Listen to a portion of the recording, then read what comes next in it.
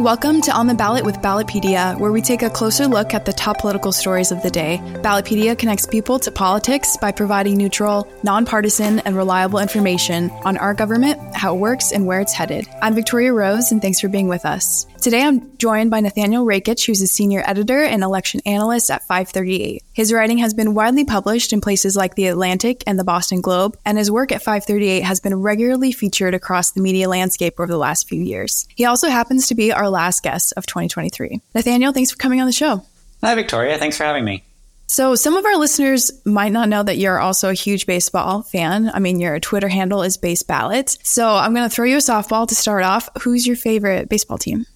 Well, it's complicated, actually. I grew up a big Red Sox fan because I grew up in the Boston area. But I've kind of grown out of that. I've kind of gotten out of the idea that you should root for a team basically through thick and thin. The Red Sox have not been too good lately. And in particular, they traded Mookie Betts, who was their best player a few years ago.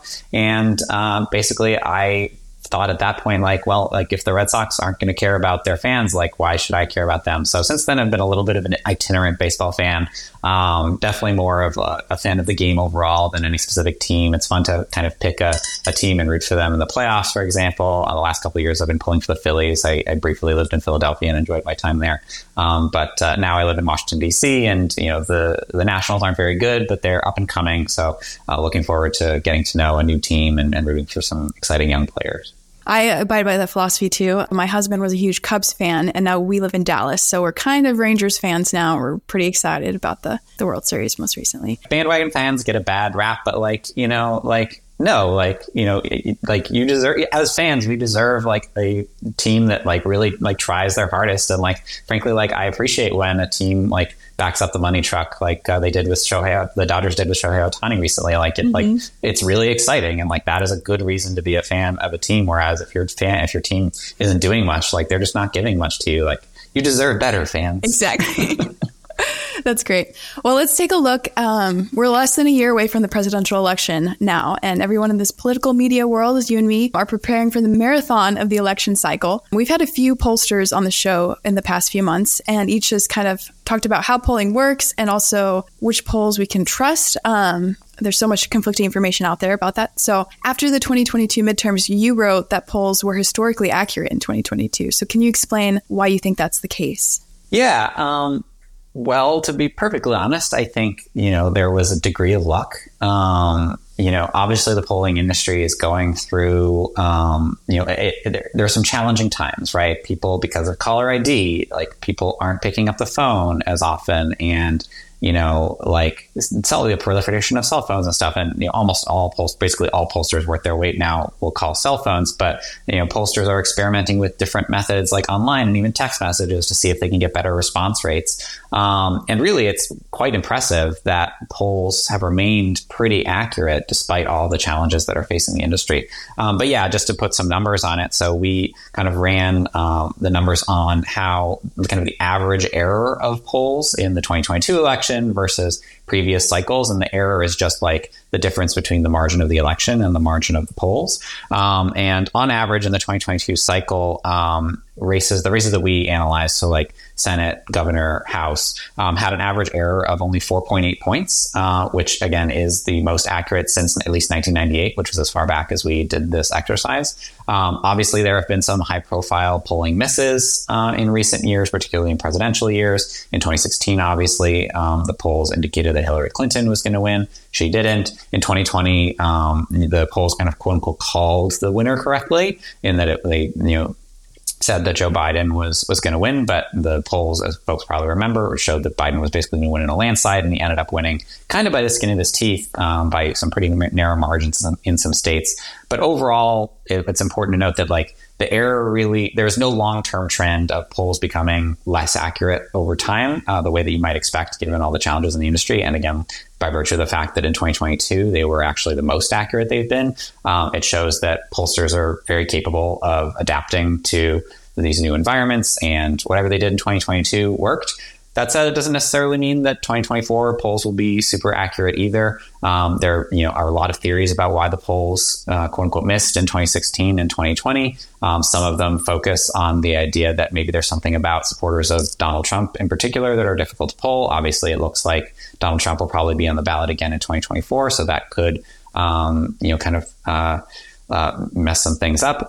It could also just be there could be other factors. So in 2016, there was a lot of talk about how pollsters weren't weighting by education, and education has obviously become a big dividing line. For example, white people who with college degrees vote very differently now from white people without college degrees. Pollsters have generally adapted to that. A lot of pollsters are weighting by education now. In 2020, it could have just been factors due to the pandemic. Maybe Democrats were staying home more and they were more likely to answer polls.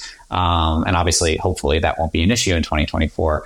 The polling basically in 2024 could be very good like it was in 2022. It could be more of a miss like it was in 2016 and 2020. The overall important thing to note is just that polls aren't ever going to be 100% accurate, right? Even that number that I cited for 2022, 4.8 points on average error, a lot of races are within 5 points, and that would mean that, a poll would quote unquote call an election wrong. But really, if a poll says so-and-so candidate is winning by 2 points, that's basically just tantamount to a tie. That's within the statistical margin of error, and people should think about it that way.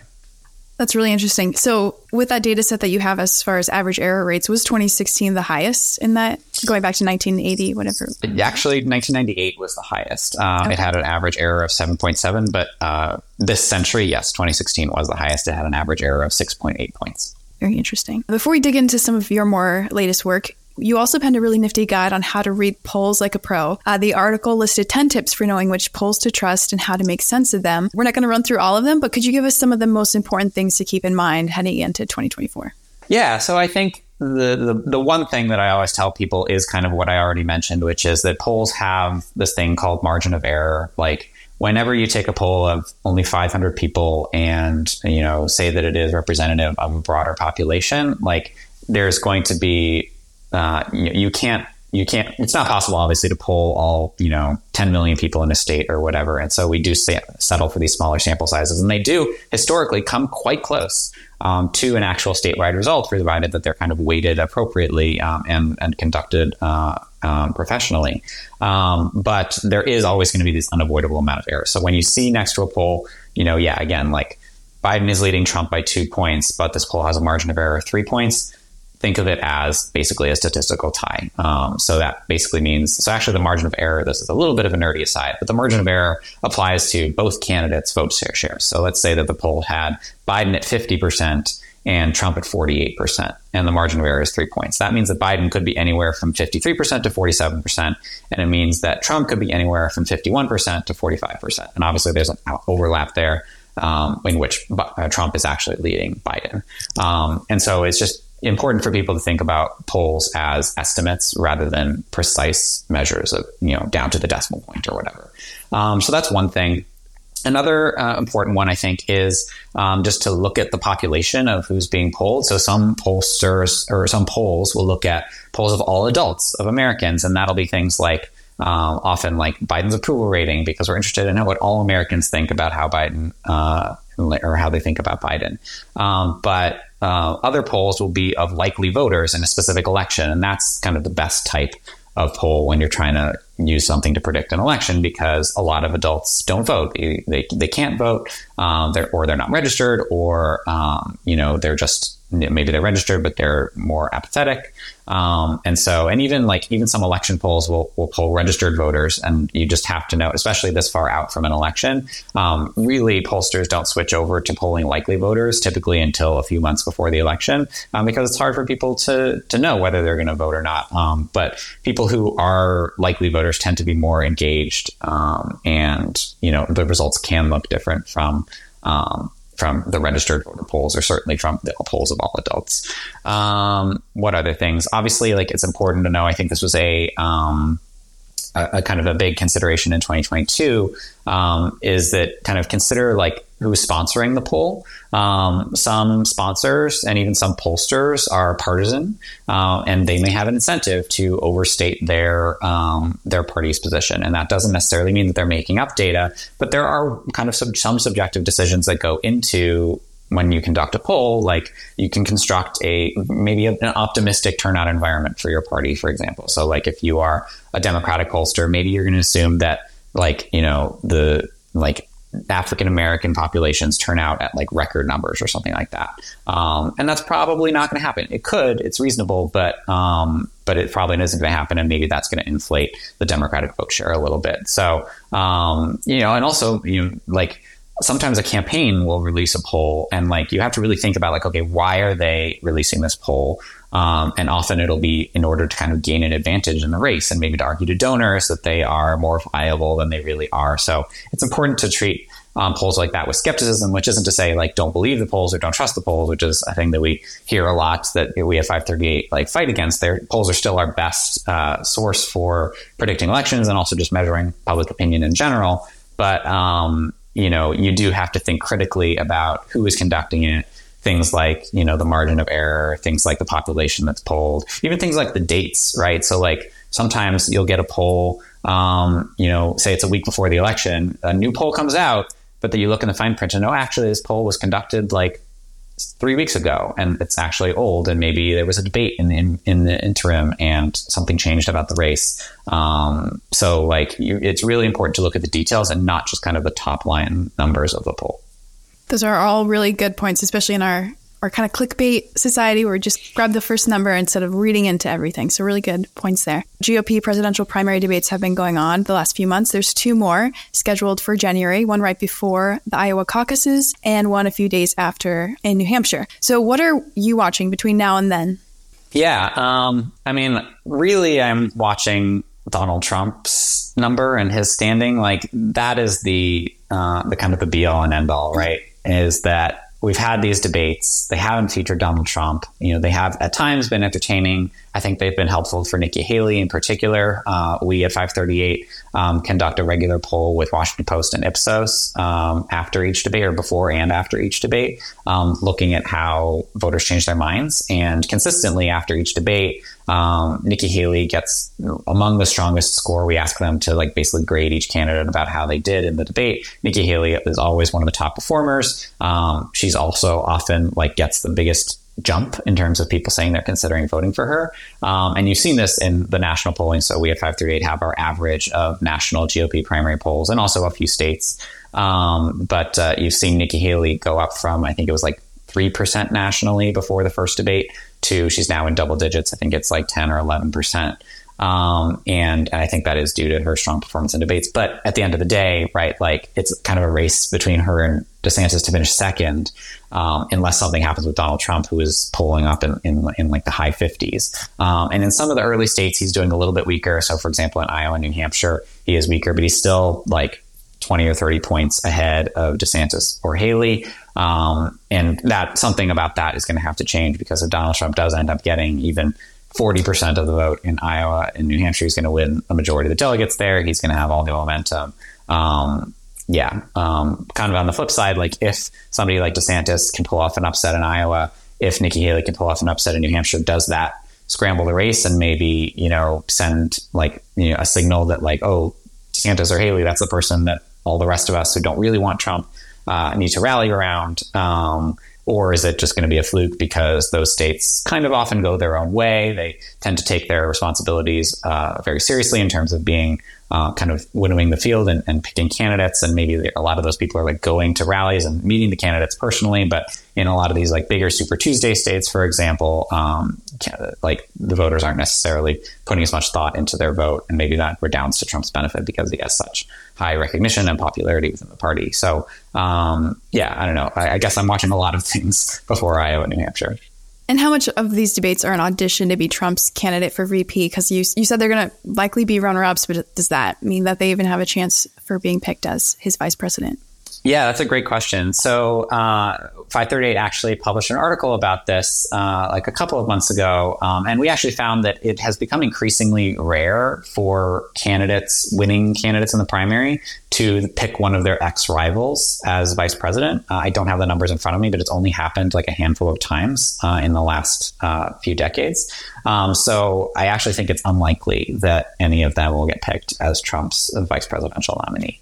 Not to mention the fact that a lot of the debates have focused on them kind of, they haven't gone after Trump super hard, with the exception of Chris Christie, but, they are dinging him. Ron DeSantis has some choice words for Donald Trump sometimes. Nikki Haley, I think, has been pretty critical, and Trump has posted on Truth Social after the debates, basically being like, hey, Nikki Haley's so disloyal after she's in my administration and everything. So I think that, arguably the better they do in the debates by distinguishing themselves, and it makes them more of a target for Trump's wrath, and that actually probably maybe lowers their chances of being vice president or the vice presidential nominee. I think the easiest one to imagine would be somebody like Tim Scott, who of course is no longer in the race, who really didn't rock the boat, and I think maybe that's part of why he didn't get a lot of momentum, is that he didn't really stand out. But he's somebody, I think, maybe an example of somebody who, while he technically ran against Trump, didn't really burn any bridges with Trump.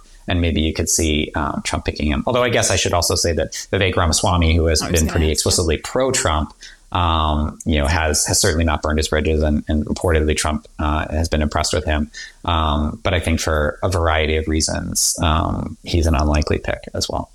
Switching sides, can you give us some insight into Biden's polling lately, both generally and in some swing states?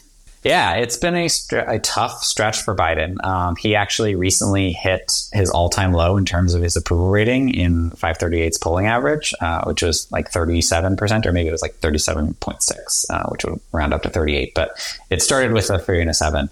But yeah, it's been hard for him. Obviously, there have also been a lot of polls for people who are, hopefully the people listening to this are not addicted to the internet like I am and following every single poll and the reaction on Twitter. But there has been a lot of reaction. There have been a lot of bad polls for Biden lately showing Trump beating him in the general election, including in swing states. There were some CNN polls recently that showed him losing big in Michigan, for example. The thing about that, I think, is it's interesting. There's basically been a debate about how seriously should we take these polls. And I think that maybe to borrow a phrase, right, the best way to think about it is to take them seriously, but not literally. So empirically, we can look at how accurate polls from the year before the election are in terms of predicting the eventual outcome. And the answer is they're basically not predictive. There have been wild swings historically, double digits in the polls between this point in the cycle and then on election day. So really, there isn't a lot of reason to think that the polls right now are going to be predictive. That said, they are, I just talked about how accurate polls are in general. I think they are valid measures of how the electorate feels right now. And I think there could be various reasons for that. I think one of the more plausible theories is that a lot of Biden's base is unsatisfied with him and his conduct over the war in Israel, for example. Young voters, obviously, in particular, are particularly sympathetic to the Palestinian cause in that. Young voters, of course, are a key part of the Democratic coalition, and they have given him some pretty bad marks on that issue. Even though normally you'd expect young voters to be more approving of Biden, for example, than older voters. And so the question, I think, becomes: are those voters saying that they disapprove of Biden, or more to the point, that are they saying that they would actually vote for Trump over Biden right now? Are they serious about that? Would they actually vote that way in a year's time? And I think that's kind of an impossible question to answer, right? There is this phenomenon in polling called expressive responding, which is that if a pollster picks up the phone and you've just maybe come back from, this is an extreme example, but you've come back from a protest about Biden's Israel policy, and they ask you if you're going to vote for Biden or Trump, you might not be inclined to say that you're going to vote for Biden, especially at a time, frankly, when Donald Trump hasn't been in the news a lot. We had earlier this year had obviously a bunch of news cycles about his indictments and stuff like that. And I think we're going to return to those news cycles when his trials happen. But right now, there hasn't been a lot about Donald Trump. He isn't really rocking the boat. Biden has had a lot of bad headlines. And so maybe those people are going to tell a pollster, no, I'm going to vote for Trump. But are they actually going to do that in the thick of an election season when, Trump is, perhaps has been convicted of something, or, Trump is also being very vocal about his Israel policy, which presumably those voters wouldn't like either. So the question is, sorry, I'm rambling, but the question is whether they're just telling pollsters that as kind of a way to blow off steam, or whether they are serious and they would actually vote for Trump. And I think that is unknowable. And I think that certainly if I were the Biden campaign, again, I would be taking those polls seriously, even if they maybe not wouldn't be taken literally at this point. But like, it's clearly an issue for him. He needs to, I think, shore up those voters, young voters of color also are another group that, if you compare like how, voters of color typically vote for Democrats in past elections to the way they are in the polls right now, there's like a lot more Black voters and Hispanic voters are saying they're going to vote for Trump or for Republicans. And that's just, I think it just points to an area that Biden really needs to focus on in the next year for his campaign. And maybe he will succeed in winning them over and maybe he won't. But that is kind of unknowable at this time. So yeah, I would say that, the early polls aren't necessarily worth freaking out about. Certainly if you are a normal, like Democrat who's just observing things. If you're working for the Biden campaign, then maybe it's something you should take seriously. But otherwise, I generally recommend that people don't start paying attention to general election polls until the spring. This might be an impossible question, but I'm going to ask anyways. Do you think the election polling or his approval rating give a better picture of his political future? I think in general, the election polling is going to do a better job. Certainly as we get closer and closer, there are kind of these broad, you can look like 2 years out at the election and look at presidents and how popular they are. And like generally speaking, presidents who are like super popular tend to win, like 2 years before tend to win re-election, and presidents who are underwater tend not to. Trump being an example of the latter, for example. But there is just a lot of time for those things to change. And more to the point, like certainly in the year of the election, like those head-to-head polls are actually measuring the thing you're curious about. What you're curious about is whether he's going to win re-election. Because elections, this is a bit of a cliche, but like elections are a choice rather than a referendum. And the approval rating polls are basically the referendum. It's like, do you approve or disapprove of Biden? But it's possible for somebody obviously to disapprove of Biden, but maybe to think that Donald Trump is even worse. And in fact, that is the gamble that, Biden is hoping that those people will, I guess Biden is hoping that he'll get super popular and, everybody will like him. But perhaps a more realistic scenario is that he's hoping that some of these people who disapprove of him, maybe those young voters, those skeptical voters of color, they'll be like, well, I don't really like Biden, but like Donald Trump is worse and I'm going to hold my nose and vote for Biden. And then down, I guess not the middle, but independents, if Robert F. Kennedy Jr. makes it on the ballot in all 50 states as an independent, do you think he'll be spoiling one party more so than the other? Yeah, I think there are arguments on both sides, but I think that on net, he probably will take more voters away from Republicans than from Democrats. Obviously, the fact that he used to be a Democrat and he has the Kennedy name, suggests that maybe he'll reel in some Democrats who are nostalgic for that, or maybe are more to the point aren't as familiar with him. But a lot of his views are kind of more congruent with like right-wing views and frankly, like, a lot of more conspiratorial thoughts, like his opposition to vaccines. And that just kind of jibes more with the Republican side these days. And if you look at polls of his favorability, he's seen a lot more favorably among Republicans than he is among Democrats. And so to the extent he pulls away votes, I think it'll probably be more from the Republican side. That said, I'm generally skeptical. Like, he's starting off in a lot of these early polls in like the double digits and like the teens or something like that. And that's certainly like something, again, to be taken seriously, but not literally. Historically, third-party candidates almost always lose ground in the polls as we get closer to the election. Again, people kind of get into campaign mode and they maybe start, it's a convenient place, again, to park your vote for now if you don't like either Biden or Trump. But when it's October 2024 and you're seeing all of them and actually campaigning, and maybe you learn about some views of RFK that you didn't know about because he was just kind of a protest vote for you, quote unquote. And when you were taking a poll like the previous year, maybe you come to the realization that like, hey, like, it's going to be either Biden or Trump. I live in a swing state. Say I live in Georgia. Like, I don't want to throw my vote away. So I'm just going to, I don't like Trump, but I like him better than Biden. So I'm going to vote for him. So in general, like, RFK is starting from a pretty high place, but I would be pretty surprised if he won more than, say, 5% of the vote in the end. That said, 5% of the vote that in a close election could be enough to influence the outcome. But yeah, I think it's not going to be a Ross Perot situation.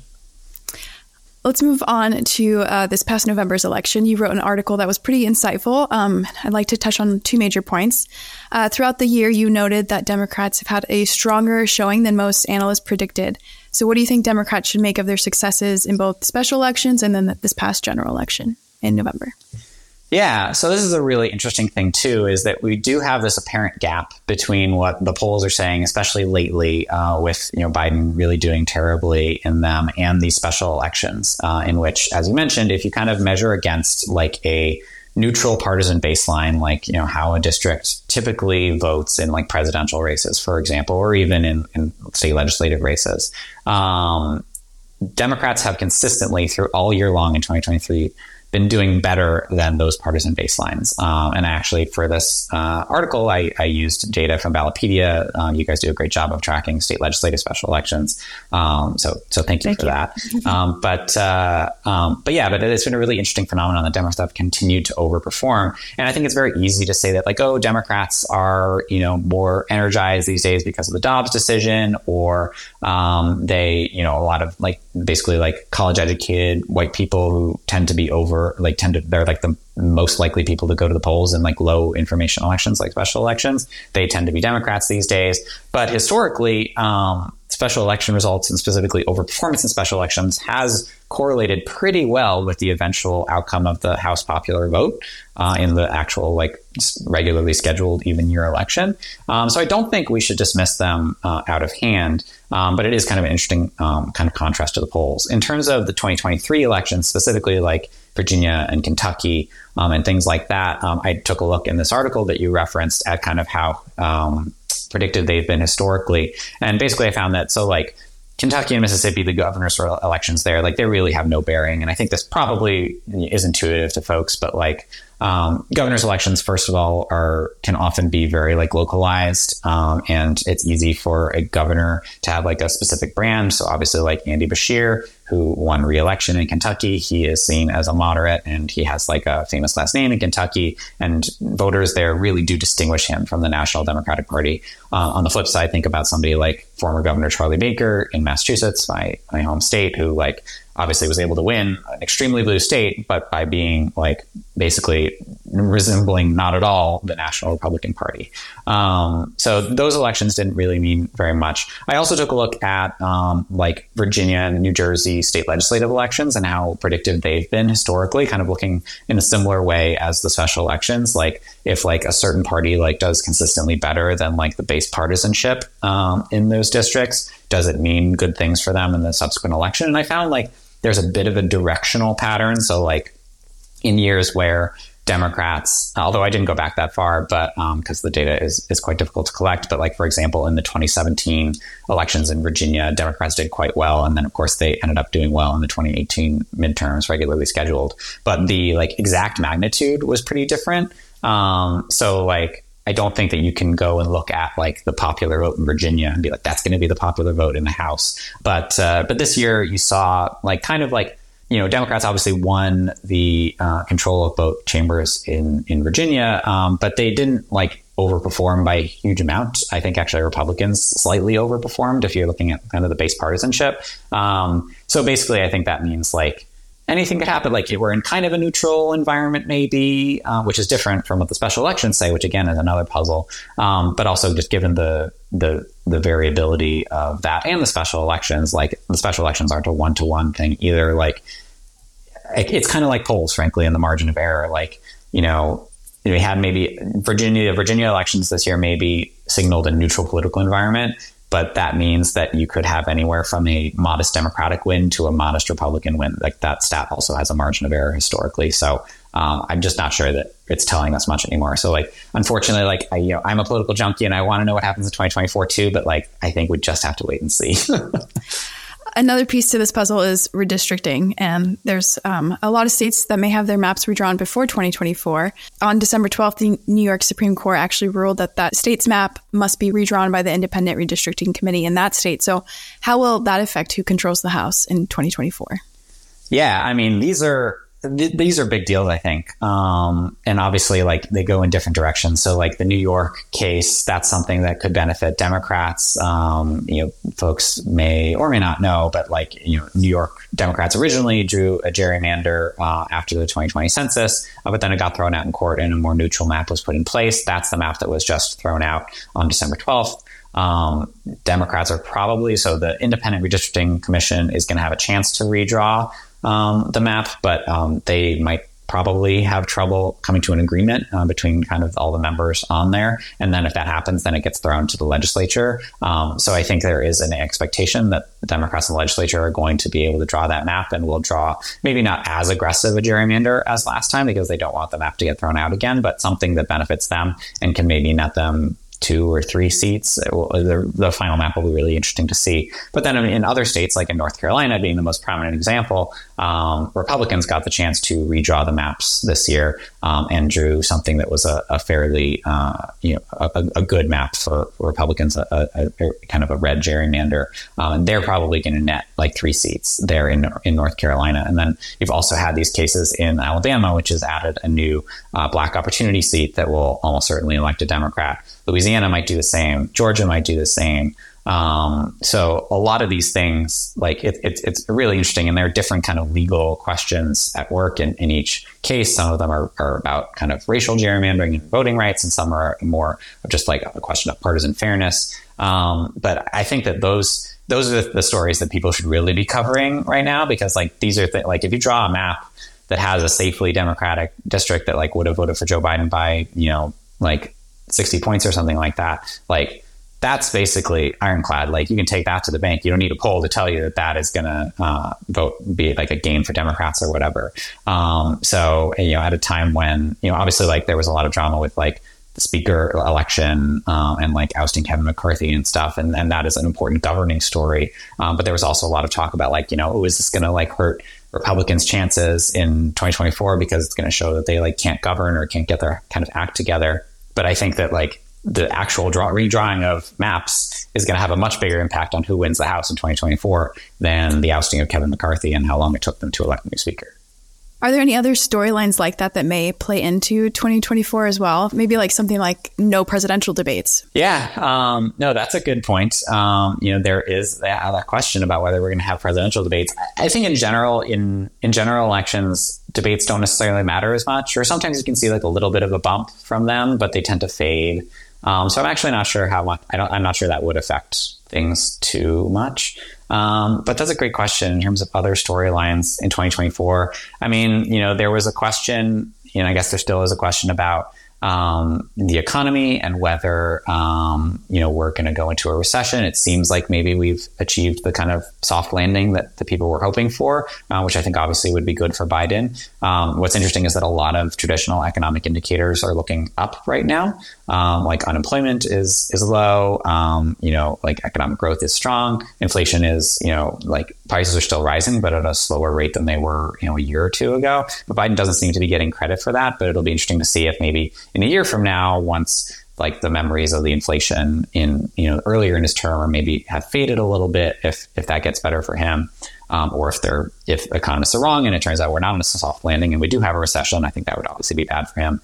Another storyline, obviously, that I mentioned earlier is Trump's legal issues. If he gets convicted, there are a lot of polls saying that like a majority of Americans flatly would not vote for a convicted felon.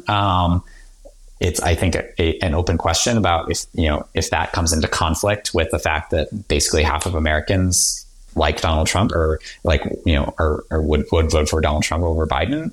Which of those two impulses would win out? But I think obviously that's going to be a big storyline in the following year. And then maybe another one is just kind of how long the war in Israel lasts, or maybe more to the point, how much it continues to hang in American headlines. It does seem like it has not been a good story for Biden and has kind of divided his base. Is that going to continue throughout 2024? And will it still be an issue in November 2024? I don't know. But I think it's something that Biden would probably like to resolve sooner rather than later. Yeah, I think those are all good points. Those are all the questions I have for you. So I want to just thank you again for coming on here, for being a political junkie. I feel like this conversation was very accessible for our listeners. So I thank you for that. And thanks for using Ballotpedia's work. We're always glad to help. Yeah, no, I'm a big fan of you guys. Use it all the time, refer to it, before elections, certainly. The wealth of information you have is really remarkable. So keep up the good work. And for our listeners, you can learn more about Nathaniel's work at the link in our show notes. On the Ballot, we'll be taking a break until the new year, but we hope you have a wonderful holiday season, and make sure you subscribe to the show wherever you listen to podcasts. I'm Victoria Rose, and thanks for listening.